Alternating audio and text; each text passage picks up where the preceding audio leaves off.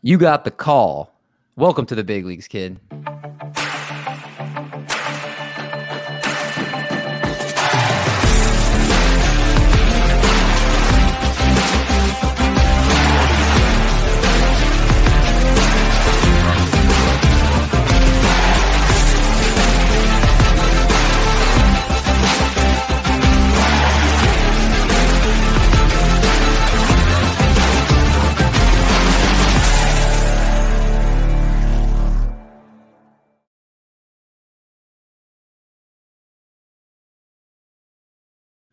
What's going on, everybody? Welcome back to the Call Up presented by Triple Play Fantasy. We are in week 7, and we have another great group of players we're going to talk about tonight. Of course, my co-hosts are here. We got a special guest here. We've got a fun show planned for all of you guys. First, I got to go to my man, Mike. How are you doing tonight, my friend? Oh, it's going good, Mendy. Happy to be here as always. We're about a third of the way through the regular season. A lot of the, chaos of draft season started to come into focus. And lots of rookies making splash early, both surprises, good and bad. Bryce Miller, for example. On the flip side, you got someone like Jordan Walker, who's been mishandled, in my opinion, by a historically solid organization. So anyway, I'm excited to have our guest here today. He's someone I've wanted to get on the show for a long time, and happy we're finally able to make it happen. So how are you doing, Vinny? Doing good. Been watching a lot of college baseball. We have a bunch of the championship series going on right now. Virginia's looking like an absolute powerhouse. So is Wake Forest. But just keeping up with, college draft prospects and, minor league prospects.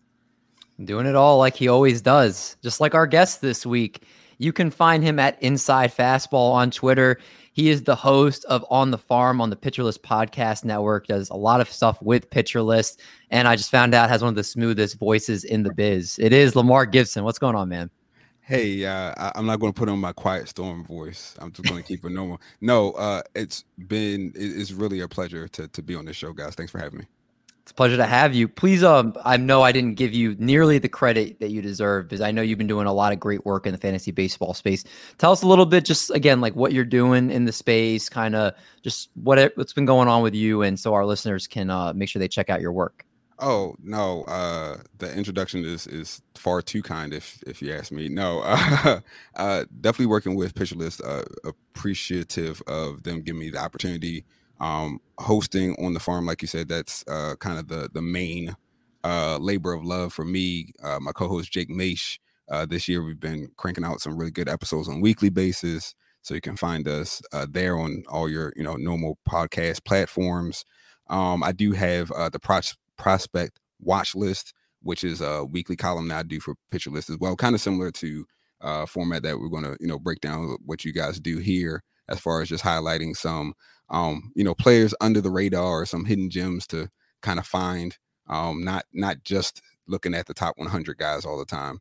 So you can find some hidden values, and that's been real fun. I started that last year with Pitcher List, and that was where I first saw Evan Carter before a lot of people saw him, Kyle Manzardo before a lot of people. Like literally, I did Kyle Manzardo. I was like, who is this kid? And I was like, I got to go pick him up. And it was still like a month or two later before most of the industry I saw kind of move that way. So I try not to be a big plant my flag, I'm first type of guy. That's not really my vibe, but those two I'm kind of proud of. You should be. The two awesome looking prospects for the Rangers and for the Rays. So you should be very proud of those calls. And that's why we're glad to have you on tonight, because you're going to help us. Maybe you can be 3 for 3 here and give us a guy tonight that's going to be one of those gems. So as you guys know, each and every week, we break down different categories of players that we're keeping an eye on for the call-up, starting, of course, with just our players of the week, players that we feel like deserve the praise to be talked about right now. And starting off the list with Yanquiel Fernandez of the Colorado Rockies. Here, Lamar, he in 2023, of course, just 20 years of age across 2 levels, a 326 batting average, got 11 home runs, a 280 ISO, and a under 20% K rate, looking like he's doing big things down in the lower minors. Talk to us a little about this guy. Yeah, so I'm a big fan of Fernandez. He was one of the first folks that I highlighted on the watch list, and actually I just posted him up on this past column that I did for watch list, because the numbers kind of speak for themselves. He just continues to rake. If we turn back the clock and look at what he did at low A last season: 21 home runs, 33 doubles. That's as a 19-year-old, right? In 112 games, put up a 112 WRC plus. And then you guys have the stats up. A couple things to add. He's got 15% swing strike rate, so not super elite, but not incredibly high like you may expect from a very young hitter. So I like that that he's showing some plate discipline there. 80.9% contact rate, so it's up from 76%, which he had last year. So he's continuing to make good contact. Line drive percentages up as well by close to 10%, so it's 23.9, so you can round that up.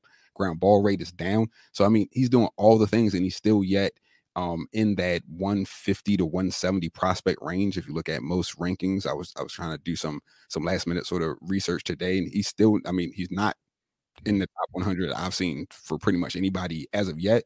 I definitely think that he's going to be a big mover when you start seeing like mid-season and definitely end of year prospect rankings come out. So now is probably the time to try to make some moves. If he is available for some reason, for free, pick him up. If he, he can swing a trade. I fumbled the bag on this. I will completely tell the truth. I had him. I am an Orioles fan. I thought for sure that Kyle Stowers had like a everyday legit role, easy as a DH. I made a 1-for-1 trade in the offseason. Like, okay, Fernandez is good, but like Stowers is still young. He's going to be lefty hitter in that, in that lineup, 20 home run power easily. And that obviously is not coming to fruition. So I'm looking real dumb right now as Fernandez continues to just fly up the charts, and I gave him away. So don't be me in that case. But the value is there. I know, we still have in the community a lot of, concern around Rockies prospects, Rockies hitters. We started to kind of turn the page with that last year. As Tovar came up, now we have Adiel Amador, who's really making moves as well. But I know a lot of people are still like, I don't know. Rockies aren't, historically that great with handling their prospects, whether it be hitters or pitchers. How much things might be inflated with some of the lower minor run environments. So, some valid concerns, but I'll say the value is there. This is probably the last time that you can get onto Fernandez for pretty much, free or very cheaply. And I think after, All-Star break and on, you're going to have to like pay up, significantly to get in on Fernandez. Just reading a little bit about him. So I've seen some comps to Yordan Alvarez. Do you feel that could be accurate? Obviously, Yordan Alvarez is an absolute superstar, right, but do you see the similar skill set? So I think I would. Okay. So one thing that I try to declare is I'm terrible when it comes to player comps. Like I try to shy away from that. A, because I'm bad at it, just quite honestly, and B, because I don't know if it's always helpful to make those play comps. Sometimes it really is. Sometimes you can fall down that kind of lazy hole of like, this guy's left-handed and this guy's left-handed. Like this guy throws a fastball and this guy throws. We've seen this this past year with Spencer Strider, right? So it's like, since Spencer Strider came up last year, and now it's like anybody with a big fastball, it's like, oh, he's the new Strider. Well, like, hold on, we gotta break that down a little bit. But what I will say as far as that comparison is, I was looking at some video of Fernandez today. I think the swing, there's some similarities there in the swing. I think a couple of the questions I actually have about Fernandez is pitch recognition, right? Can he, as he gets into the upper minors, and I have to assume that he's going to be in Double-A much sooner than later. Like, I wouldn't be surprised if we come out of Memorial Day weekend and start June and he gets a promotion, or sometime, within that first couple of weeks, because I don't really know what else they need to see from him in high A. But as he gets into those upper levels, can he start to pick up on spin, and what does he do with that? And then again, to stick with the Yordan thing, plate coverage, because that's an elite skill that Yordan has. Right now, what I'm seeing from Fernandez, just looking at some of the video and haven't seen him before, watched some games before last year, he doesn't get beat down and in, right, at this level. And that's kind of, you kind of would anticipate that with a lefty hitter. But if you're trying to sneak anything in down and then, he's all over it, whether he's just fouling it off or he's sending it a long way. But can he cover the rest of the plate? Can he go oppo with power? So if you look, he still has not alarming, but higher than maybe average pull percentage right now. So again, young hitter, That's not completely out of the realm, but can he go opposite way, and can he do that with power? And how does he cover the rest of the zone, right? Elite velocity up, or above average even velocity up. Can he cover that? Can he cover the outside of plate? Because down and in, that's handled. That's the hot zone. You don't want to go there against him. So thinking about Alvarez, that's a differentiator, right? Like that's why Alvarez is a perpetual MVP, because he can do all those things with damage. If Fernandez can show that, then yeah, why not? But that's the question, right? That's what we have to see, especially at the upper levels. And we're looking forward to seeing him progress to hopefully get to that type of hitter. That is Yankiel Fernandez. Now, Lamar said he was an Orioles fan, so let's talk some Orioles. Next player up on the list is Kobe Mayo of the Baltimore Orioles. In 25 plate appearances right now, overall in Double-A over the last week, a 360 batting average with a 1,231 OBP and a 1660 slug, 2 home runs, 8 RBIs, and on the season, 5 bombs, 142 WRC plus, and a nearly 14% walk rate here, Vinny. You don't hear, I feel like, about Mayo as much as obviously the Colton Cowsers of the world, or a couple of other guys we've talked about in the past for the Baltimore Orioles, like, Heston Kjerstad and guys like that. So what about him? Obviously, he had a great week. Tell us a little bit about Kobe Mayo and what we can expect from him going forward. Yeah, Kobe Mayo, ever since he was in high school, has always been a sleeping giant of a prospect. He's always been in the shadow of, bats like Blaze Jordan and, Dylan Cruz. That 2020 draft class, I saw him play at the 2019 Under Armour All-American game at Wrigley Field. And watching him take batting practice in the same group as Blaze Jordan, Dylan Cruz, Robert Hassel, and Zach Veen, I came away more enamored with him than those 4 names. And we're talking about, two soon to be 3 top 100 prospects. But no, Kobe Mayo, the big question coming out of high school is he had the power. Is he going to actually hit enough? Is he going to be, patient at the plate enough to succeed, past the single A level? Last year, he worked all the way up to Double-A. This year so far, repeating Double-A, we are, almost 30 more plate appearances than he had last year. His walk percentage is up and his strike percentage is down. His ISO is up, his BABIP is up, his OBP is up, and his slug is up. It's all starting to click for Kobe Mayo right now. Like I said, we know that this kid possesses easily double plus raw power. It is, when he gets a hold of a baseball, it is just mind-boggling how hard he can hit the thing. But, he does get beat a lot on off-speed pitches. That is the biggest concern, is that as he progresses, I think pitchers will start to figure him out. He's right at the cusp of transitioning from, a pro hitter from a slugger.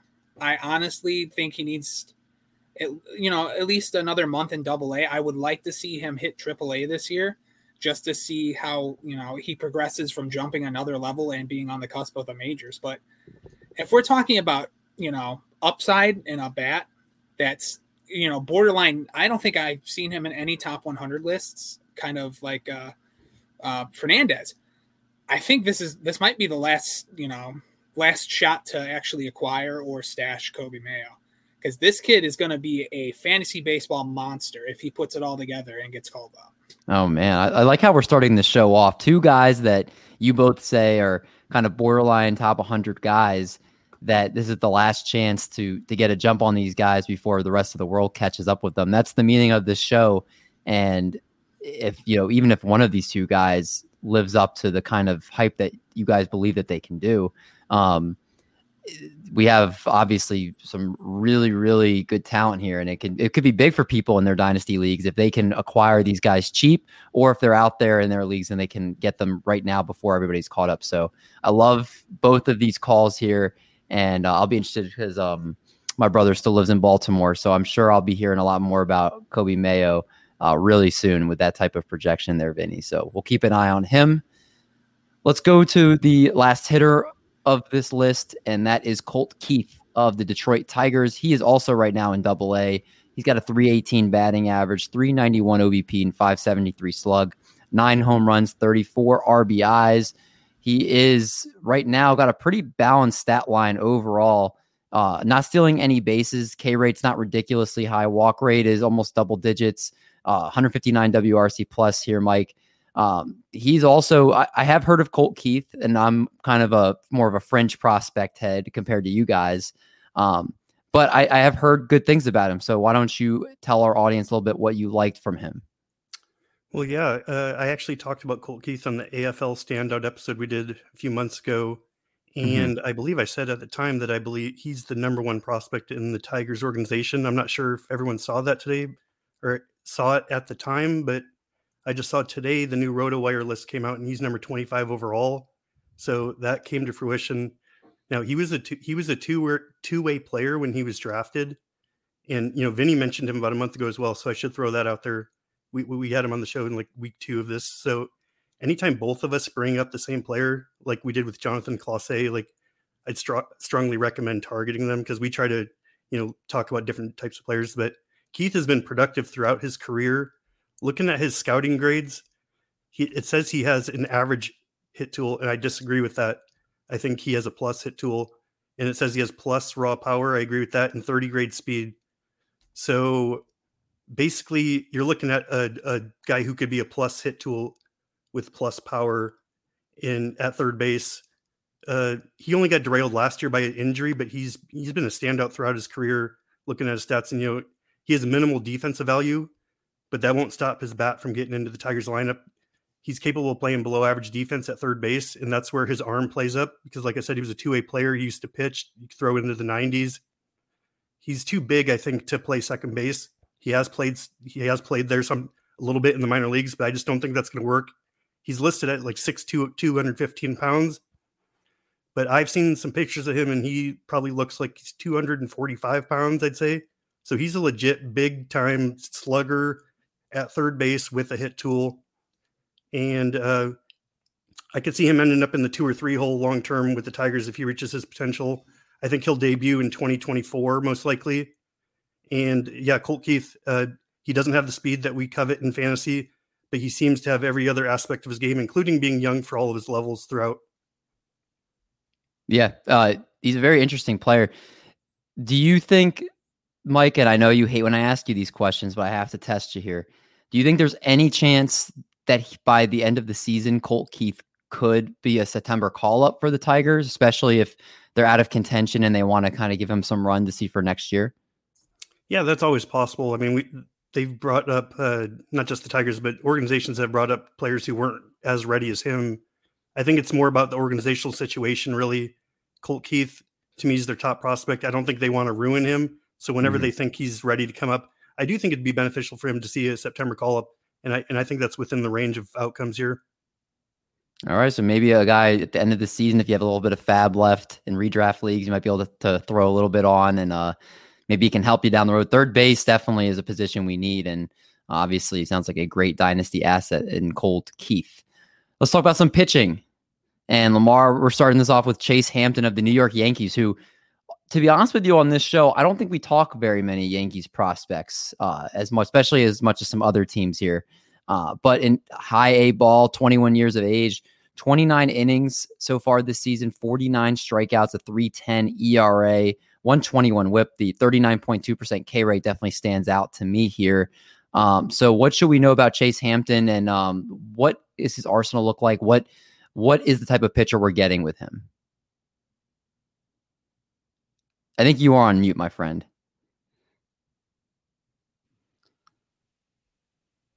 Of course, I muted myself and forgot. I promise you I've done this before. No good. All good, man. No, but I wanted to say a couple things. First of all, about Colt Keith, I love that whole sort of profile, but I will say I'm going to ride if he gets called up and Justin Henry Malloy doesn't get called up. That's just my little plug there. I know they say he has terrible defense. I don't care. I want to see him up in the major leagues.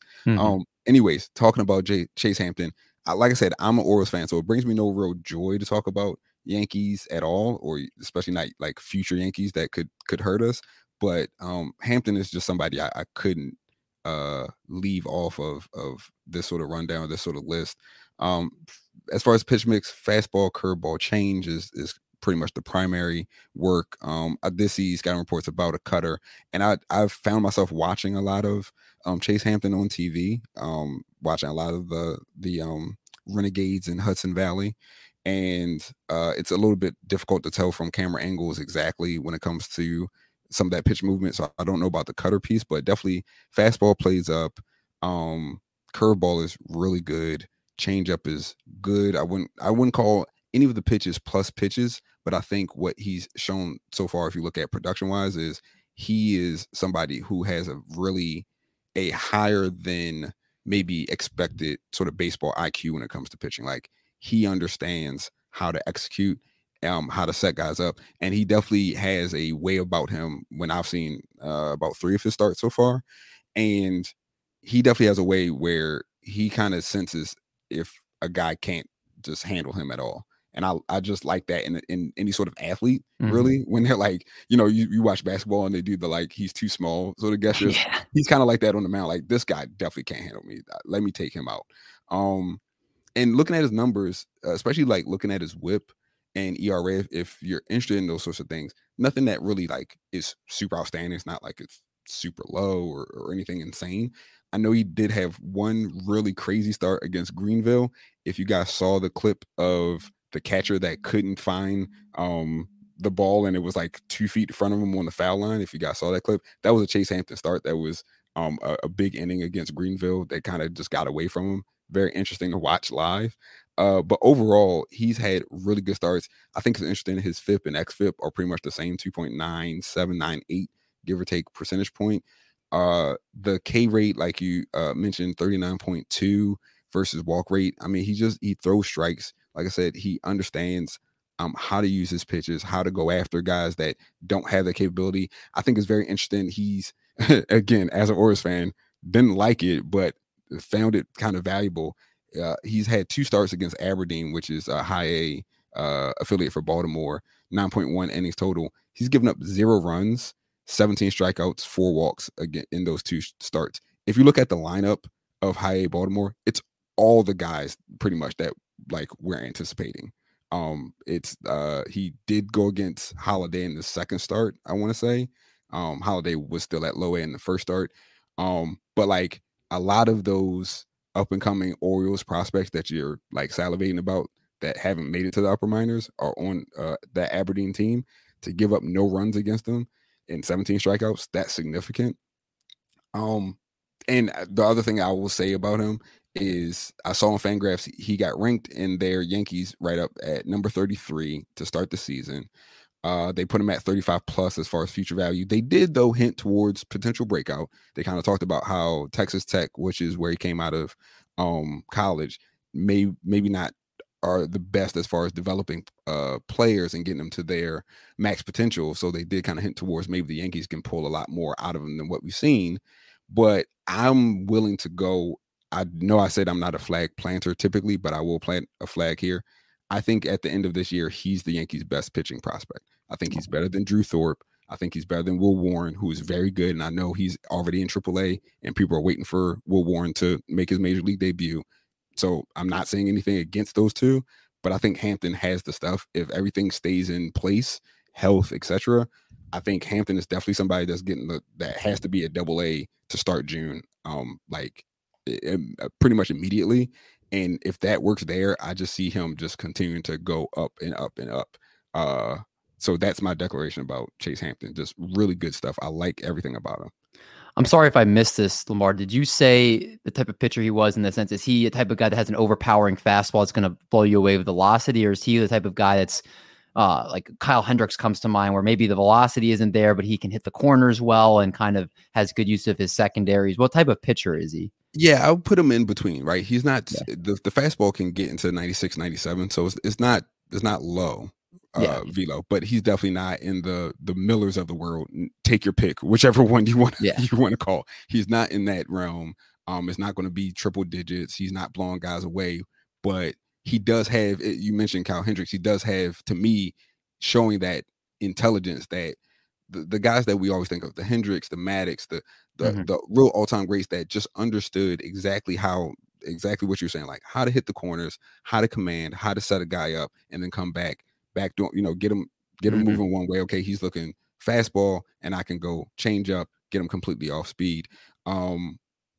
Same thing. The curveball is really good. So, and it's not a big loopy curveball, so it's not something that's easy to see out of the hand. He does a really good job of kind of tunneling that with the fastball, so it's not super obvious when it's coming to you that it's going to be the breaking ball versus the fastball. I think that's a really good like early indication of how he knows his pitches, knows how to make everything work together.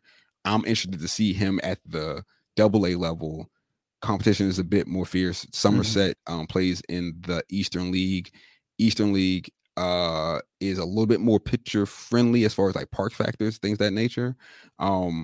But they do have some really good lineups, and some good players. Even if the lineups themselves aren't the greatest, they have some good prospects kind of scattered throughout that league. So it'll be interesting. Again, there's some certain teams and players that I would love to see him face and see how he does. I'm interested to watch him keep developing. Again, that is Chase Hampton, another Cincinnati Reds prospect on this list. And it's surprising it's not an infielder because that, like many of them on this show, we actually have another pitcher that's not Mr. Abbott, and it's Connor Phillips. And over his last 5 innings, a 3.60 ERA, 13 Ks over those 5 innings. That's just outstanding. On the season overall in AA, 36 innings, 33 strikeouts. Got a 3.96 ERA here, Vinny, a 16K per 9, 16.1K per 9. He just seems like he's a great strikeout pitcher overall, and has some pretty nasty stuff here. Yeah, a little typo on the I was trying to figure out. He has 65 strikeouts. That's my bad. That's okay. No, Connor Phillips is a very interesting arm that Cincinnati acquired in one of their multiple trades with the Mariners. Coming out of the 2020 draft, he was like the biggest junior college prospect. The Mariners spent a lot of time, trying to develop his off-speed pitches. It just never clicked. So they were very up in arms with moving him to another organization. One of their few pitching prospects you ever see the Mariners do that with. But no, Phillips and other Reds pitcher Andrew Abbott, as of 2 days ago, they are tied, or they are 1-2 positioning for most strikeouts in all of minor league baseball, with Andrew Abbott being at 73 and Connor Phillips being at 65. But no, I think we're starting to see the Reds transition into a pitching they're just becoming just an all-around minor league, manufacturing prospect organization now. But Phillips, if they can just tweak some of his off-speed pitches, I think we could have another monster in the organization. Like, his fastball is arguably probably best in their minor league organization. Like, he doesn't have a Hunter Green fastball, but it's still, 96, 98, has late drift. Like, it generates swings and misses, and it makes people look like fools at the plate. But the biggest concern with him is, all of his other pitches are anywhere from average to below average. Like, his curveball, it's probably his second best pitch, and it's probably borderline a 50. Maybe it's at times it looks like a 45, on the scale. But yeah, if he I would like to see them tweak his slider a little more, because it doesn't break as frequently as it should. Like, and he's very lenient to use it too. Like, he just they need to build up confidence with his off-speed pitches, and, just tweak it a little bit. And I think Connor Phillips easily, if he kicks up one of his off-speed pitches, there's no doubt in my mind he's a top 100 prospect. He has the ability to rack up Ks at an insane amount because his fastball is so good. Like, if we're thinking about it, his fastball is so good that he is, absolutely dicing through upper levels of the minors with below average off-speed pitches. Like, you don't see that a lot at all. Like, your fastball has to be pretty good to do that. Sometimes he does get a little wild, controls, it's not as big as a problem. I'm not that concerned with it because he does show signs of, plus control. But yeah, I think he is a he's a sleeping giant in that organization, especially after the season Andrew Abbott's having this year. He's probably going to ride the rest of the year in his shadow, and especially with, Brandon Williamson getting promoted this year, and, other arms like Chase Petty. I think he's a nice little gem in that organization. I think people need to start looking more into, because he's not that far off from potentially coming up either. Like, he's 1 or 2 more starts away from probably going to AAA Louisville. Oh man, this Reds team, just when you think they can't get more exciting coming up, you get Connor Phillips now, another fun pitching prospect, and they're going to be a really fun team to watch in the next couple of years. Let's wrap up this section really quickly here with Cade Povich of the Baltimore Orioles, a lefty, and another Baltimore Orioles player on the rundown here, but just because we knew Lamar was coming on here. But 23 years of age in Double-A, 35.2 innings over 8 starts, 55 strikeouts, a 3.79 ERA, 37.2% K rate here, Mike. Lefty, you already will get my eyebrow raising, because if you get a really good lefty, it's definitely big for baseball here. But I feel like this name's definitely a little bit more under the radar. Again, not an Orioles prospect that maybe the public isn't too familiar with. Yeah, I figured you might even know Cade Povich because he was a 3rd-round pick for the Twins and got traded to the Orioles. So those are your 2 teams I've heard. And going back to his prep days, he was hardly even recruited out of high school. Like I said, got drafted by the Twins. He's always shown a good ability to miss bats. And as I mentioned, he got dealt at the 2022 trade deadline for Jorge Lopez. And when I looked at his scouting grades, trying to find him here, I was quite impressed. I mean, this isn't a big fastball guy, but he has an average fastball, above average slider, above average curveball, average changeup with plus command. And some actually suggest that he has a 5th pitch.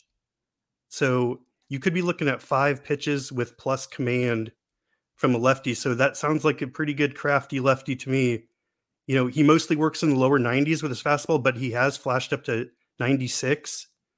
He can throw strikes with his entire arsenal, solid walk rates, and good mechanics.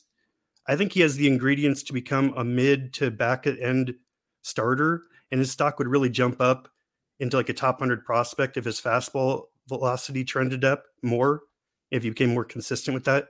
He basically jumped on my radar doing my usual Fangraphs filtering, looking at age versus level, and this is the leader in Double-A for XFIP, ahead of guys like Connor Phillips, who's actually 2nd, Emmett Sheehan, who's a huge riser, Christian Mania, I mentioned him a couple weeks ago. So some pretty big risers. This is the cream of the crop as far as that specific stat. So I just like his overall profile. Like I said, it's not a big fastball guy, but he's in Double-A. He's putting up good advanced metrics, and he's got multiple pitches to work with. And what I love the most is his best tool is his command.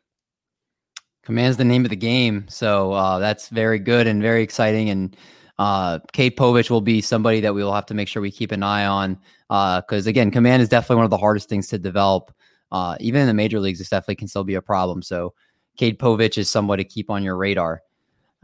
Let's go now to some notable promotions, players that were called up to the big leagues over the last week here. Headlined by Bobby Miller of the Los Angeles Dodgers, pitched 5 innings of 1-run ball with 5 strikeouts. There's also Randy Vasquez of the New York Yankees and Sam Bachman of the Los Angeles Angels, all right-handed pitchers. Obviously, Bobby Miller is the big name here, but this list, obviously, I think this might be the shortest list of guys in all the weeks we've been doing this so far. There's been a ton of prospect call-ups this year.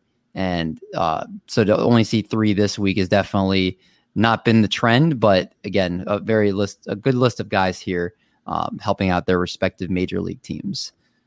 Let's go to the prospect watch. Players that are usually in the lower level of the minor leagues that we are keeping an eye on, and you should be too. Lamar starting off with Luis Matos of the San Francisco Giants. He is in a little bit of a higher level, but again, if he's somebody that we need to keep our eye on, that's the name of the game here. Between Double-A and Triple-A this year, he's got 3 bombs, 9 steals. The K rate is sub-8, which is just unbelievable. It's that low. And just he's a name that I think some of our listeners may have heard before. He's very talented. Yeah, so here's the thing with Luis Matos. Let's turn back the clock a couple of years. Let's go back to 2021, his first full season as a professional. He plays 109 games at low A. Here's his triple slash: 313, 358, 494. 15 home runs, 35 doubles, 21 stolen bases. He becomes, at least from RotoWire, number 11 prospect overall August 21st. Or I'm sorry, August of 2021, excuse me. So that he's on just another level in 2021. Everybody's waiting to see what's going to happen next with Matos. 2022 comes around, has a quad injury, misses a full month from May to June. So literally about this time last year, he was out with injury. But at the time of the injury, he was already batting 149, 260, 149, which like his slugging and his batting average match, which I can't say I've ever seen. No extra base hits, 16.9% K rate. So 17, we'll just call it. WRC plus of 30. So this guy, if you just look at any sort of like prospect rankings or whatever, it's literally a tale of two cities. It's rise and a fall. He comes back from injury June 4th, finishes out the year slightly better, 88 WRC plus, 12 home runs, 15 doubles, does get back to stealing bases, 9 out of 12 stolen as far as stolen base attempts. Still has pretty high K rate, about 16%. So going into this season, a lot of what you're reading about Matos was like, yeah, he had an injury. Like, okay, we understand, but something happened where maybe this guy was too much too soon because he is still very young. Like, we don't know what's going on, but pretty much a lot of the community had moved off of him. And then he comes back in AA, so he's repeating a level, and he reminds you exactly who he is. 304, 398, 443, 3 home runs, 7 doubles, 9 stolen bases out of 13 attempts, 9% K rate, 136 WRC plus. He puts up an 89.6% contact rate. So he's like, oh yeah, don't forget about me. I was the number 11 guy for a reason. And as you mentioned, now he's in AAA's in Sacramento. And what I'm curious about is now we kind of get into some noise instead of just the signal as far as the stats. A lot of small samples. There's only been 7 games. Only has 2 doubles, no home runs. 3% K rate, how real is that? 6.7% swing strike rate, how real is that? 96.9% contact rate, don't think that that's going to stay around. So some small sample size theater going on there. But my question is he slowing down again? And if that's the case, does he just get the label of being inconsistent, right? He flashes great one year, then he's off another year, flashes great, then he's off. What does that mean? Or, again, looking at his youth, he's only 21. This is his age 21 season. He's already jumped from AA to AAA. Sometimes, and I forget who I first heard this from, but it stuck with me. Sometimes some guys have to kind of like repeat a grade, right? Like they have to repeat a level in order to make those adjustments. Some guys are great and they can do it in season, and those are typically the superstars that we see. But even the really good players, it takes them a full season of innings pitched or at bats, and then to come back and say, okay, now I have a better understanding of how to attack a hitter if I'm a pitcher, or in this case, how pitchers are going to attack me, where my zone is, where I can do the most damage, pitches that I need to let go. So I'm curious to see how he finishes out AAA, and to see, do the Giants move him and give him the call, because their outfield isn't great and they've been trying to plug some guys in for some time. And going into next year, whether it's at the major league level or at AAA, how does he look once he gets another chance to kind of, hey, I got an off season, I got another chance to kind of make these adjustments, look at some video, work with some coaches, figure out exactly the type of hitter I need to be to maximize my potential. So I missed out. I was sort of interested, but not really interested. Somebody else in my home league made a trade for him, and he's been laughing all the way to the bank. He's like, such a good investment, super simple trade. I got him for cheap in the offseason because the other manager was looking to offload him. And now he's looking back, and again, he's reminding you why he was number 11 overall prospect. So Luis Matos is a guy that, to your point, not a lower level player, but definitely somebody, because of his track record last year, I think fell off a lot of watch lists and a lot of the community's radar. Don't forget about Luis Matos. The guy has talent, and he's here. He's him. He's here. Yeah, I like it. Luis Matos, again, somebody, if he fell off your radar, you got to make sure you bring him back on your radar. Just exactly what Lamar was saying. He's producing, and he's somebody that looks like he can make a big impact. And like you said, the Giants need outfielders. And so I feel like it wouldn't be that aggressive to say, right now with what he's doing, he could be technically even in the next section on who's next slide, just based on their needs. So I love the call there. Next player on this list here, Juan Brito. I'm going to take a shot and say this is Johnny Brito's brother, even though I have no idea, or maybe I'm completely, no, maybe they're not. He's shaking his head no. So, but he's in high A ball. He's got a 265 batting average, 379 OBP, 424 slug, 4 homers, and 3 stolen bases here. As I try to stop talking so I can get over that embarrassment of that call there, Vinny, why don't you tell us about Juan Brito? Yeah, it's kind of weird because usually I don't miss out on prospects, but I never heard of anything about Brito before a week ago. I saw one of the Guardians prospect development Twitter pages retweet about him, and I was watching some footage of him, and it really caught my eye, so I had to do a little deeper dive. But he is a switch hitting infielder that, shocking. The Guardians have another very good switch hitting infielder. They just love developing good hitting infielders.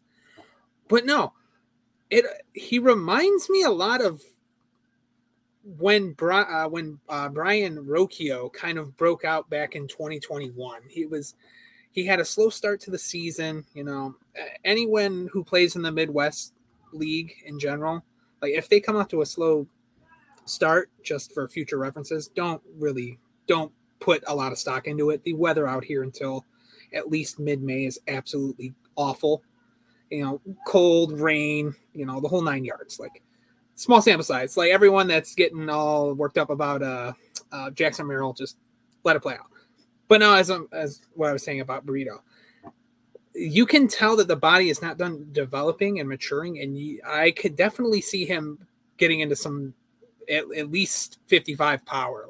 He's still lengthy and wiry, and I really think if he finishes developing his body, he could potentially be similar to Brian Rocchio. I think he's right now more bat than power, but I think it'll eventually even itself out. He's probably stuck at either playing a second base or third base. I think they're eventually going to move him off at shortstop. I know he has been playing games at second base for Lake County this year, so I think it's just a matter of time before he gets moved. But yeah, if we're looking at the stats, his K rate is down almost 3 whole points from last year. His walk rate is up, which is awesome to see. His BABIP is showing that the 265 average is probably not going to be sustained. It's going to go up a little bit. He's almost has a 300 BABIP. The slug is looking very good too compared to other seasons. I think we are right on the cusp of him potentially having a breakout June/July. The WRC plus is very good. Just the way he barrels up baseballs, I think he's the name to watch. He's a very gap-to-gap power guy. He's a little speedier than the scouting grades would give him, but all around, he's a Guardians infield prospect that I think needs to be on everyone's radar. All right, again, that is Juan Brito. Our last player for this section, Carson Williams of the Tampa Bay Rays, shortstop prospect in high A ball, just 19 years of age. He's got 6 home runs, 7 steals, batting .278. K rate a little bit high at 29.6%, but Mike, you like a lot of what you see in this young kid. Yeah, you pointed out the flaw in his game. He's got 4 above average to double plus tools, but his hit tool is graded at 35 grade on Fangraphs. But like you said, a high A player that's 19 years old in the Rays organization. He's a shortstop, big power for his age and position. He's a lock to stick at shortstop because he's plus defensively. He's got a big arm, great defender. So, anytime I have a plus defender that I know is going to stick at shortstop with huge power, that alone makes me intrigued. He also has above average speed too. So there's a lot to like here. It's become trendy to fade questionable hit tools, but with all those things combined, I still see him as a top 100 prospect, despite that glaring weakness. His K rate's lowered a little bit this year, but he's still young for his level. He's being pushed by an organization that has a tendency to not push players unless they see a lot in them. So, all that being said, I could see him landing anywhere from a top 10 prospect down the road if the strikeout rate reduces more. I mean, if that got down to the low 20s somehow, I'm not necessarily saying it will, but if it did, all the other tools combined, people would just go ecstatic for him. But if it doesn't get fixed, he could end up being a guy who struggles to make it in the major leagues. I do think he'll be a major leaguer, but it could end up being a guy where you're not going to be able to get him on the field constantly, or he'll just have a really low batting average and you'll have him in there for his defense and occasional home runs. But because of his age and his level and his organization and all these factors, I've been aware of him for a while. I don't bring him up because of the strikeout rate. He was over 30% last year, but there's a lot to like here. When I compare him, he's productive. It's like one of those guys. It's almost like, I don't want to use this name, but it's almost like Ellie De La Cruz. It's a less potent version, but that type of player where he's still able to produce good stats even with his high strikeout rate. So any sort of improvement there would be very important, and it would not go unnoticed in the fantasy. Like I mentioned this earlier, James Anderson's new list just came out today. This is the number 66 prospect in Dynasty with a 35 grade hit tool. So that shows you how potent his tools are outside of that. And like you were saying, if that tool starts getting better, then obviously everybody's going to know about him. So that's like, if you want to take a shot on him now, this might be the cheapest you can, because if he starts figuring out how to get that K rate down, it will definitely be a major boost to his profile and to everybody else trying to get him. So good call there with Carson Williams.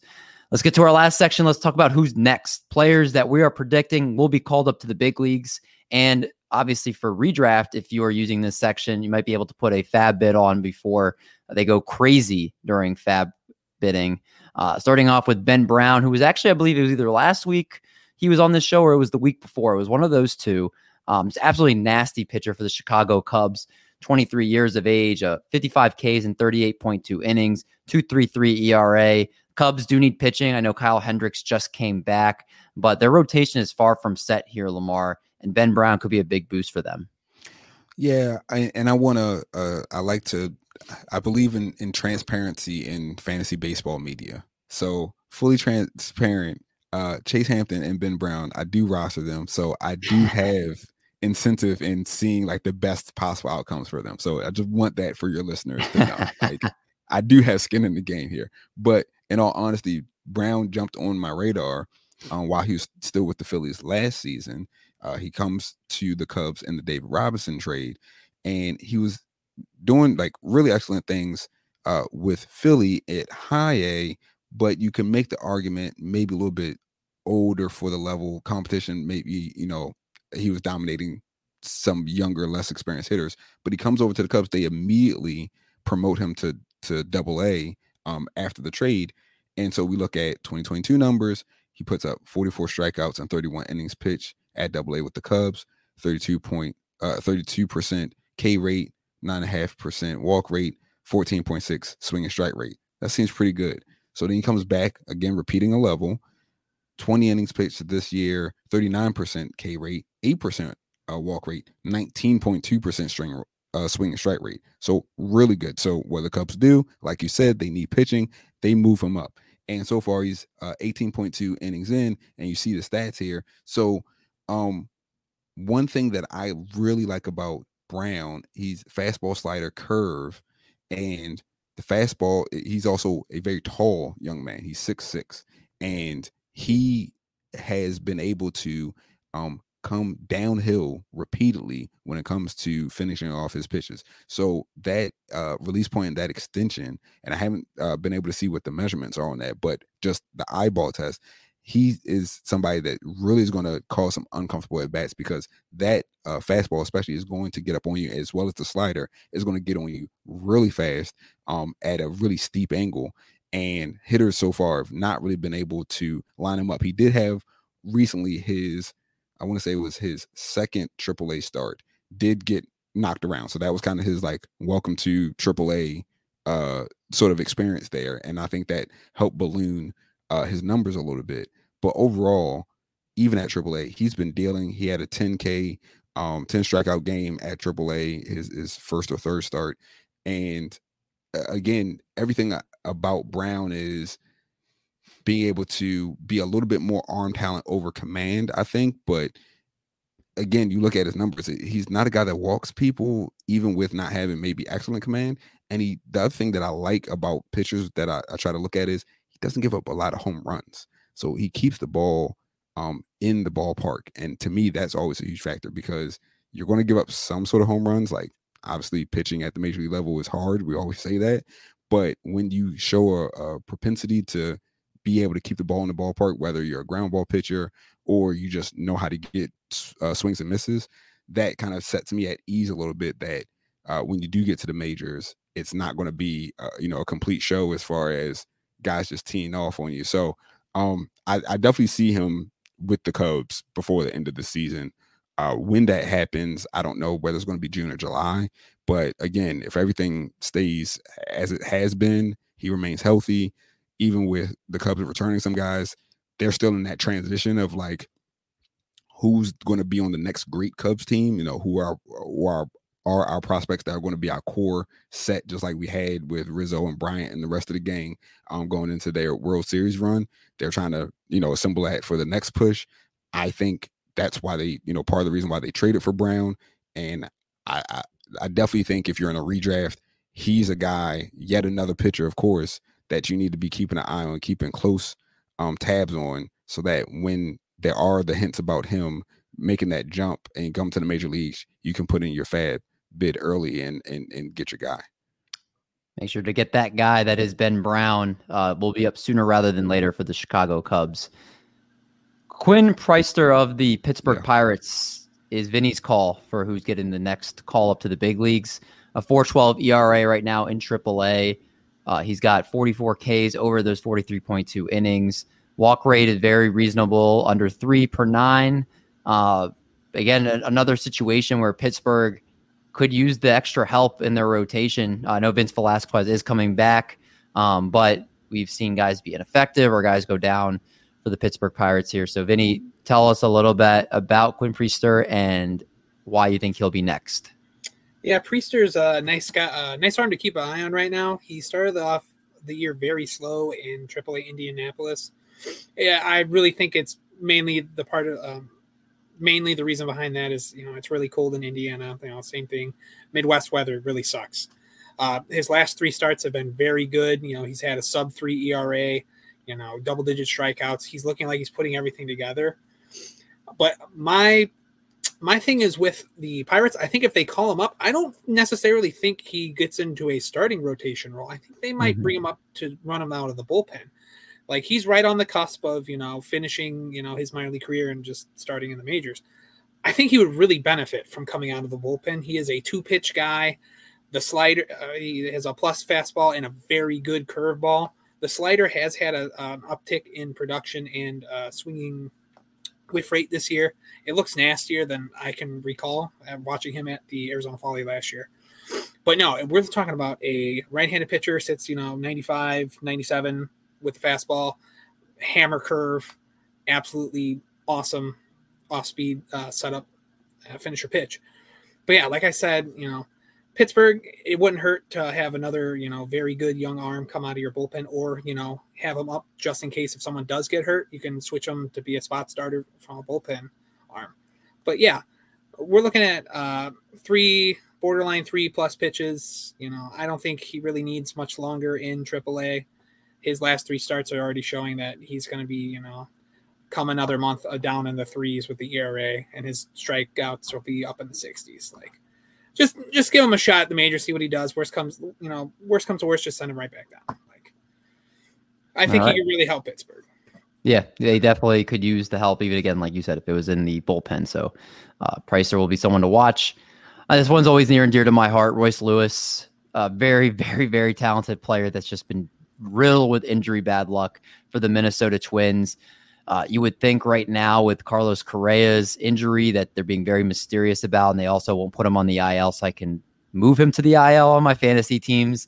Royce Lewis could fit in really well, just slide right in. Him and Edward Julian could cover that middle infield with Polanco and Correa out. And Royce Lewis wouldn't have to worry about the injury as much, not playing the outfield anymore.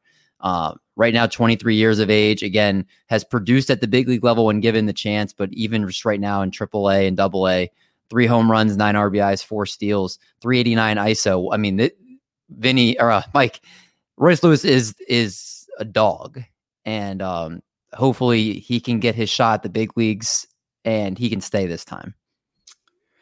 Yeah, just for those who might not be aware, he was the former number 1 overall pick.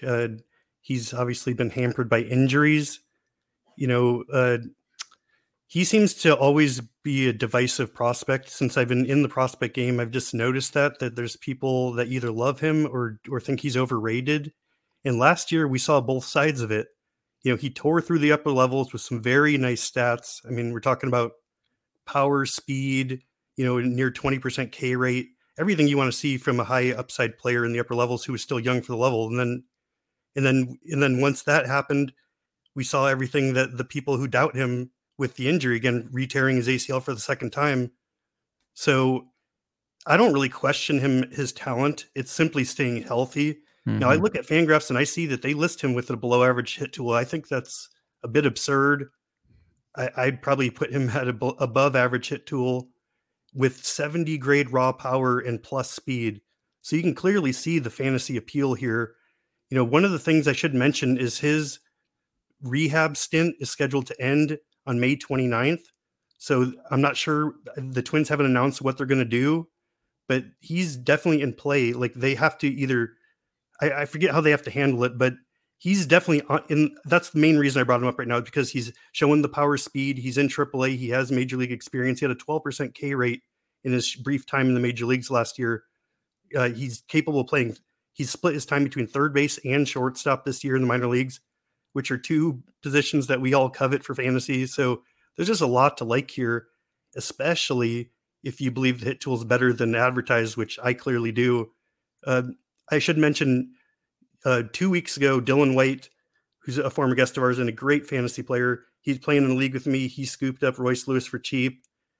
Underneath, I've had him in my watch list the whole season, and he got me. And Dylan's an amazing player. He's finished top 12 in the TGFBI 3 straight years. So I would highly recommend scooping up Royce Lewis and stashing him on your bench if you can. And I personally am going to be targeting him when he comes available in my big fab leagues. So this is a guy I'm really high on. I think the one concern, I will throw this out there, the one concern, and maybe the reason the Twins might not push him up immediately on May 29th, is his strikeout rate. Right now, it's a little bit different, but this isn't the real player. He's basically putting up power, speed with a 30% strikeout rate, but that's not the type of player he is. He's not going to have that sort of strikeout rate once he settles in. So I think the Twins are just looking for a little hot streak, and then he's an everyday player for them. Can't wait for that to happen. He deserves to get the shot and have the shot to stay in the big leagues, because he's definitely proved it in the past. That's going to wrap us up though for this week. Lamar, thanks so much for hopping on the show and joining us, my friend. Please, again, plug all the work that you are doing to our audience so they can make sure and they can check you out. No, it's again, pleasure is all mine. Had a lot of fun, so definitely happy to come back if you have me. As far as where you can find me, on Twitter at Inside Fastball, capital I, capital F. And again, writing and podcasting for Pitcher List. So you can find On the Farm is the podcast on all your major podcast platforms. That comes out every Thursday. We are going to be taking a break for the Memorial Day weekend, so not this upcoming Thursday, but typically it is going to be every Thursday that you can listen to us, and the Prospect Watch List, which is weekly, and that comes out every Tuesday on Pitcher List. Make sure you check it out. I'm definitely now a fan of Lamar's, that I've gotten caught up with everything he's doing, and make sure you guys check that out. For Lamar, for Mike, for Vinny, I'm David. We'll catch you guys next week on the call.